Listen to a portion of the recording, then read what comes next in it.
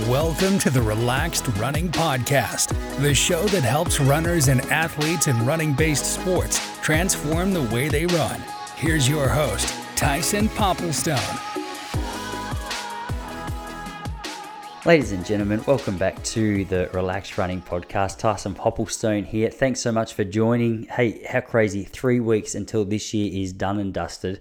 And with that said, I know a lot of you are going into 2024 with the dream, with the goal of either running your first marathon or absolutely smashing your current marathon best. And with that said, I wanted to do some real hard lifting, hard hitting. I wanted to boil down a whole heap of principles to you into what I believe are the most important elements for you to focus on when it comes to running a marathon PB. Now, this podcast is broken down into 3 sections. The first section is training tips. The second section is race day strategies.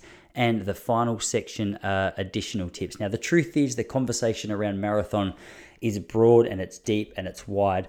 And based on the fact that different athletes require different things, obviously a lot of this can be tweaked. But if you're looking for some form of structure to build your marathon training upon, from my experience, from what I've seen in both elite athletes, the athletes that I coach, and also in my own running experience, I think, or at least my goal is, I hope I've crossed off everything that we really need to focus on when it comes to building a foundation for marathon preparation or for marathon PB. So with all of that said, let's get into it. If you've got any questions, as always, jump over to relaxrunning.com, hit that contact button, shoot your questions through to me.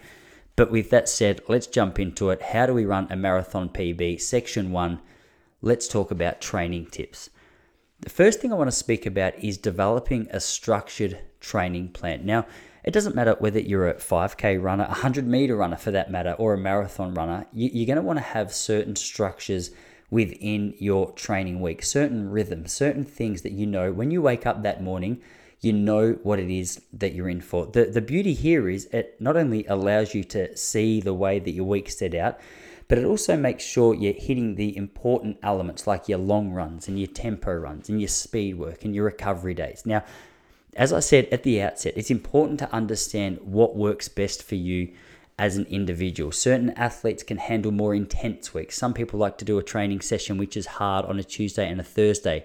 Other people like to do training sessions on a Tuesday and Friday to allow a little bit more wiggle room within their training week. People like Gordo Byrne, who we've had on the podcast, likes to do 5 pretty solid days in a row and have a big chunk of time off for 48 hours. But the truth is, we only find that out through whether it's trial and error, whether it's through the data that we're actually following, which is guiding our weekly structure, or if it's just based on the improvements that we're seeing. So success leaves clues, but I would encourage you to come up with a structured training plan that works for you. Now, the one that I use with my athletes is fairly classic here in Australia, and I use this because it's a really great platform. It's a really great scaffold to build your training upon, and that is we do our long runs on a Sunday.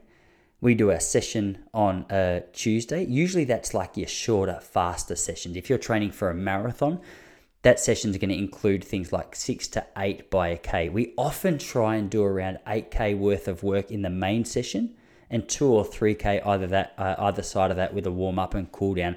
So we're going to be running faster than race pace here. This is sort of this is 10K or half marathon pace that we're focused on here. It can be 8 by K, 4 by 2K, might be something like a monofartlek. There's a variety of different things that we can do there. On the Sunday, we also schedule in that long run. Now, our long run for a majority of the year, we can talk about how we build this up soon. For a majority of the year, our base is going to be around 90 minutes worth of running. Now, if you're relatively new to running, this is not a place that you start. This is something that once you've built up to being able to comfortably run 90 minutes on a Sunday on a consistent basis, this serves as a fairly good place to start, whether it's a 12 or 16 week specific marathon build-up. So the Sunday is where we get that long run done. The Thursday is the day where we go out and we'll do things like a threshold run or a tempo run. Now, a lot of this with my athletes, I'm a little old school. I really enjoy going out and doing these runs by feel. A lot of people don't like that. A lot of people like to be guided specifically by heart rate. And it really depends. From what I can see, there's so many great examples of people either side of this debate who are really performing well. So I'm not convinced that it's a one size fits all. The beauty with using actual data is that it forces you to slow down when you're actually working harder, which is really beneficial to longevity in a lot of cases, because it's actually holding you back when a lot of people who are going by feel might be like, nah, I'm good today, let's just keep rocking and rolling.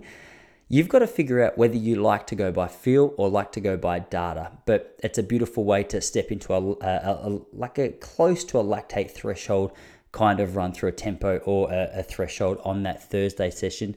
And then obviously, depending on where your fitness is at, anywhere in and around the things that I've just mentioned, your long run, your 2 sessions, you're going to be doing some easy runs. And usually the Wednesday run is like a mix. It's like your longer midweek run. So that might be around 70 minutes or so.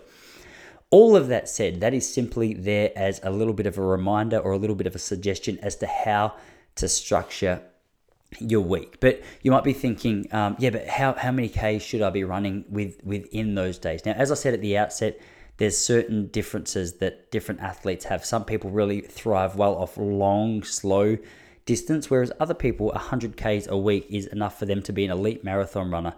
But the second point that I wanted to talk about touches on this specifically, and that is we've got to build our mileage gradually.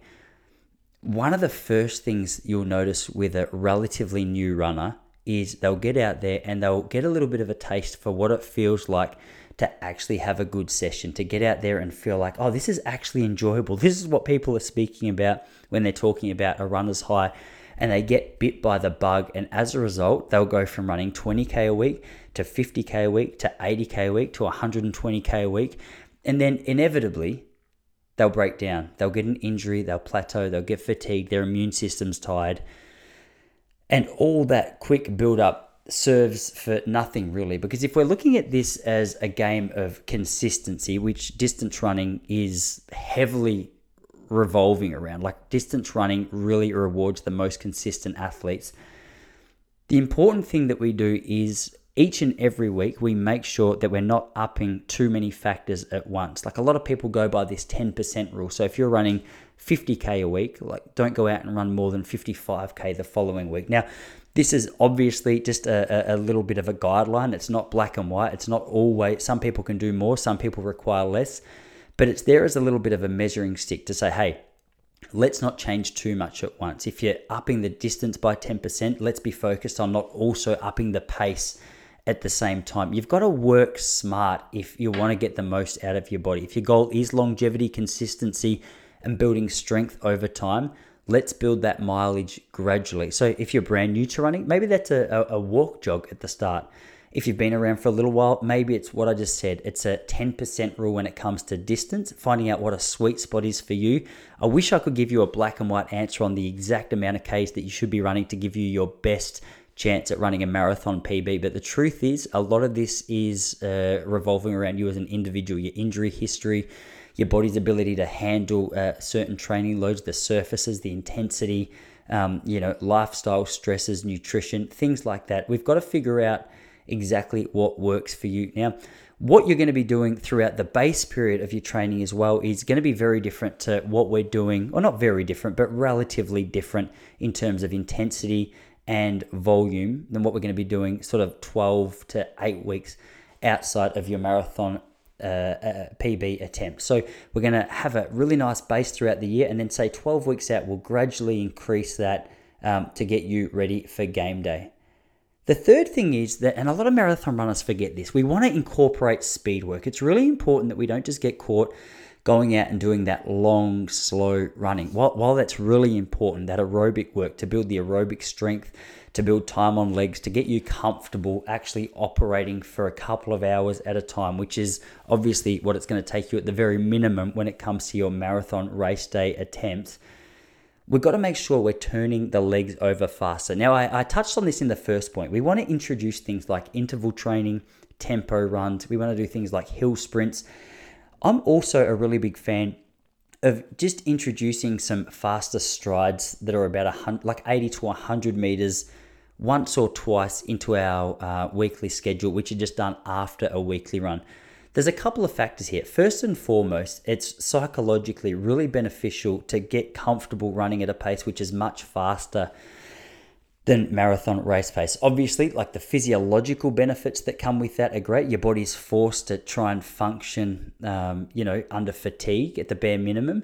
But then it also feels better to look at your watch and go, hey, I just ran that in 4 minutes. All I have to do for my marathon best time is 5 minutes 20, and I've absolutely smashed my marathon time out of the park. So a lot of work at or not a lot of work, at least I would say one session a week should be dedicated towards trying to improve that speed, maybe 5K pace, 10K pace, and some of the tempo runs at about half marathon pace. But the goal is you want to get comfortable operating at a pace which is much faster. You can all see those people who can run around forever at one particular pace, but you ask them to start sprinting and the idea is completely foreign to them. So don't become such a harrier that the idea of a sprint is foreign to you. With that said, I want to move into point 4 as well. You also want to practice marathon pace. Now, there's a variety of reasons this is really important. First of all, you want to know roughly what it feels like to run at the pace that your goal marathon pace requires. But second of all, developing that understanding or that familiarity with what actual marathon pace feels like to you allows you on race day to not get caught up with the hype of everything that's going on around you. Like the energy on race day is huge, and we'll talk about that more soon. But if you have some real clarity on what race pace feels like for you, then the beauty here is you're going to be able to adapt to that pace more easily. You're not going to be so likely to just get caught up running at a faster pace than you should be. More than this, practicing marathon pace in structured and intelligent ways in your long run is really beneficial as well. So what a lot of athletes do, they might get 90 minutes into a run and then they'll say, okay, so for the next 30 minutes, I'm just going to practice while I'm fatigued running at marathon pace. You don't have to be a genius to understand that if you can go into marathon pace for 30 minutes, feeling a little bit fatigued, a little bit heavy in your legs, and you can actually hit that, then the confidence that comes with that, again, but because of the physiological changes that are taking place, but also mentally, you can do this while you're fatigued, takes a really big positive momentum with you into your actual marathon race day. A lot of it is around confidence. If you don't believe me, check out the Team Ingebrigtsen documentary, which I spoke about earlier in the week. But practice that marathon pace. It's a really important part of your training program. Now, I've just touched on it, but the fifth thing I want to talk about here is your long runs. If you're training for a marathon, you've got to build endurance. Now, a lot of this, if you're a heart rate fan, is going to be done at around zone 2 level. That's a conversational pace. You want to go out there. It's relatively comfortable, but you're out there for quite a while. You want your body to get used to practicing running the amount of time that you're required to run on race day. Now, this doesn't mean that every run is going to be, say if you're aiming to run 3 hours for a marathon, definitely not saying you've got to go out and run 3 hours each and every week, but you want your body to get used to operating for around about race length. Now, it's very important that I'm clear here. That's going to be a gradual build-up. Maybe you only do like 1 3-hour run before your actual marathon. Maybe you won't even go out for that long. What Gordo Burns speaks about is actually substituting the aerobic work with something else. So if you've got a marathon coming up and you're thinking you want to run 4.5 hours, it'd be really dumb for you to go out and try and run 4.5 hours every Sunday.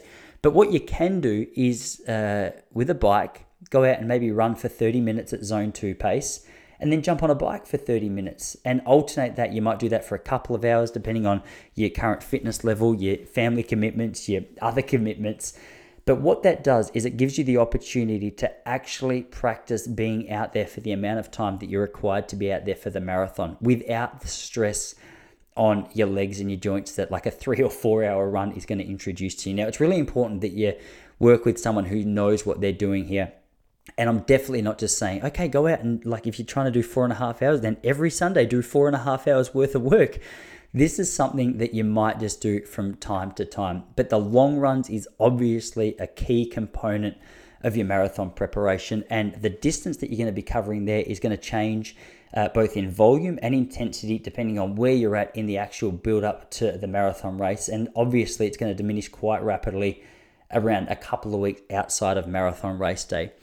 The final point in the opening section here is rest and recovery. Now, we know it's true, but sometimes it's so important to be constantly reminded about the things that are most obvious to us, because we can often get caught up on data and on race times and on training times and on speed and on volume And as a result, we assume that because we're doing all of those things well, that we're going to see the results that we want to see. Truth is, we need to make sure that we're getting our sleep. We've got to prioritize this. We've got to listen to our body. We've got to have potential rest days, or at least down days. I'm a lot nicer bloke when I'm out there doing something. I prefer to do something each day.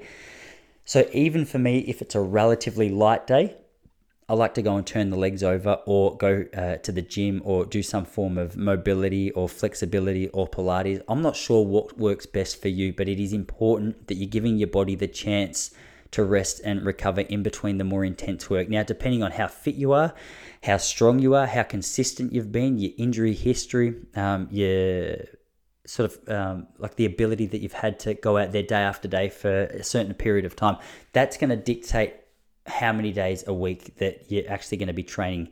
If you're brand new to it, 4 days a week of training is huge. You might have a few easier days. What you'll notice is with a lot of elite runners, they'll do something more in line with what I said works for me. Have a couple of down days, some slower days. Be like Jen Gregson and jump in the water and do some water running. Take the load off your legs. Speak with someone you trust. If you don't know anyone in the running world, feel free to shoot me an email. Tell me a bit about yourself and I'd be happy to point you in the right direction. The second section is race day strategies. Now, obviously, the training that we've just ticked off in the first section, really important, hugely important. But what can't be underestimated is how important our approach to the actual race is. So the first thing that we want to talk about when it comes to race day strategies, it also is very important when it comes to training. We practice this in training. That is nutrition and hydration. So obviously, race day specifics, nutrition and hydration is very important. You want to know, hey, what fuels you well? What food feels best in your stomach before you get out there and actually start running? How long before your race do you like to have those foods? What volume of carbohydrates feels comfortable? How much water do you like to have? You want to have these things absolutely dialed down throughout training. So the goal in training is not just to get you physically fit, but to really dial into, zone into things like nutrition and hydration and practice different things on different runs until you get to a point where you're really confident in what it is that you're doing. Now, a lot of you guys know that I've worked fairly closely with Precision Fuel and Hydration, and they are a sponsor to the show, but they're a sponsor to the show because I love their product, not for any other reason. So I invited them to be a sponsor to the show for that reason. The reason I love these guys is because of the fact that a lot of the time when it comes to hydration, we're purely thinking about water. One of my good mates back in 2012, I think it was, Jocker, ran the Melbourne Marathon. And the day before, he absolutely smashed water, more water than he would ever have before. And it's a real rookie mistake because if you all of a sudden just absolutely up your water intake before a marathon, you're going to need to go to the toilet more. And as you go to the toilet, you're getting rid of a whole heap of important components that are going to be really beneficial. So you want to use something like Precision Fuel and Hydration because it actually helps fuel you with the things that you lose in your sweat. So they've got an individualized sweat test, which is free. I'll link that in the show notes to this for you guys to jump over and consider what would be the most appropriate way to refuel yourself when it comes to both the supplements that you're using and the gels and things. But essentially what I'm trying to say is you've got to have a really solid plan of what you're losing. A really solid understanding of what you're losing when you sweat and how to replace it, and then how often you should be refueling those things. Essentially, I think the best way to break this first point down is to say, okay, nutrition is something which is very individualized, very personalized, but there's some core things in place. Majority of people are using carbohydrates as their main fuel source. Maybe start there, do some research in and around that. And then from there, if you're interested in going out and experimenting with other things, sure, do that. But let's practice before we make any rapid changes. Because if you're making too many changes at once, you're obviously not going to get the chance to actually see what works. The second thing is, and we touched on this briefly in point one, but it's pacing.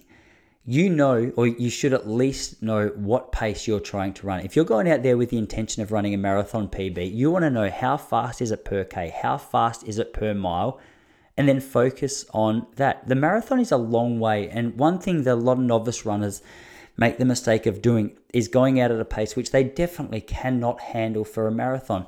The problem with that is you might go out and be so far ahead of pace for 10K or a half marathon, But the race really doesn't start until 30Ks. If you get to 30Ks and you're way ahead of marathon time, but you're fatigued, you're in a really bad situation. Ideally, if you've got some wiggle room, start at a pace which is slightly, give yourself some wiggle room, 5 to 10 seconds outside your marathon pace. Don't let it get too far away from you. But if you can get to 30K feeling strong and you're within a minute or 2 minutes of, exactly, maybe 2 minutes of stretching it, but if you're within a minute or so of where you'd like to be, but you feel strong, that is a really great place to be. So aim to run that last 12Ks at a faster pace than you'd run up until that point, because the confidence that comes with passing people at that particular point in the race is really, really beneficial. The third point is breaking your race into segments. Now, as I've said there, a lot of people think that the 21K mark is the halfway mark, but physically it's really not. Consider the 30K mark your halfway point. If you're like me, I often picture just that classic pie chart, and I'll think of just over 10K, that first quarter of the pie is gone. This is a mental thing which allows me to just build confidence, build momentum as I go through the race. If I can get a little bit of a visual representation of how far into it I am by breaking the race down into segments, that's a really beneficial thing as well. Different horses for different courses. This is something I love speaking to people about. How do they actually picture where it is they find themselves when they're in the race? But for me, that classic pie chart is really beneficial. The fourth thing, which is overused but so true, is we have to, throughout our training, develop a more positive mindset. A lot of the time, when things are going really well in training, it's easy to be optimistic and it's easy to be happy and it's easy to be positive. But the truth is, marathon training is going to constantly throw curveballs at us. I don't think I've ever met someone who's had the perfect lead up to a marathon race. There's always going to be a niggle, there's going to be an illness, there's going to be a stress, there's going to be something that you have to deal with. Now, you might have, if you've heard me on here before, you might have heard me speak about cognitive behavior therapy, a really popular psychological tool used to challenge negative assumptions or negative stories that you've created around a particular situation.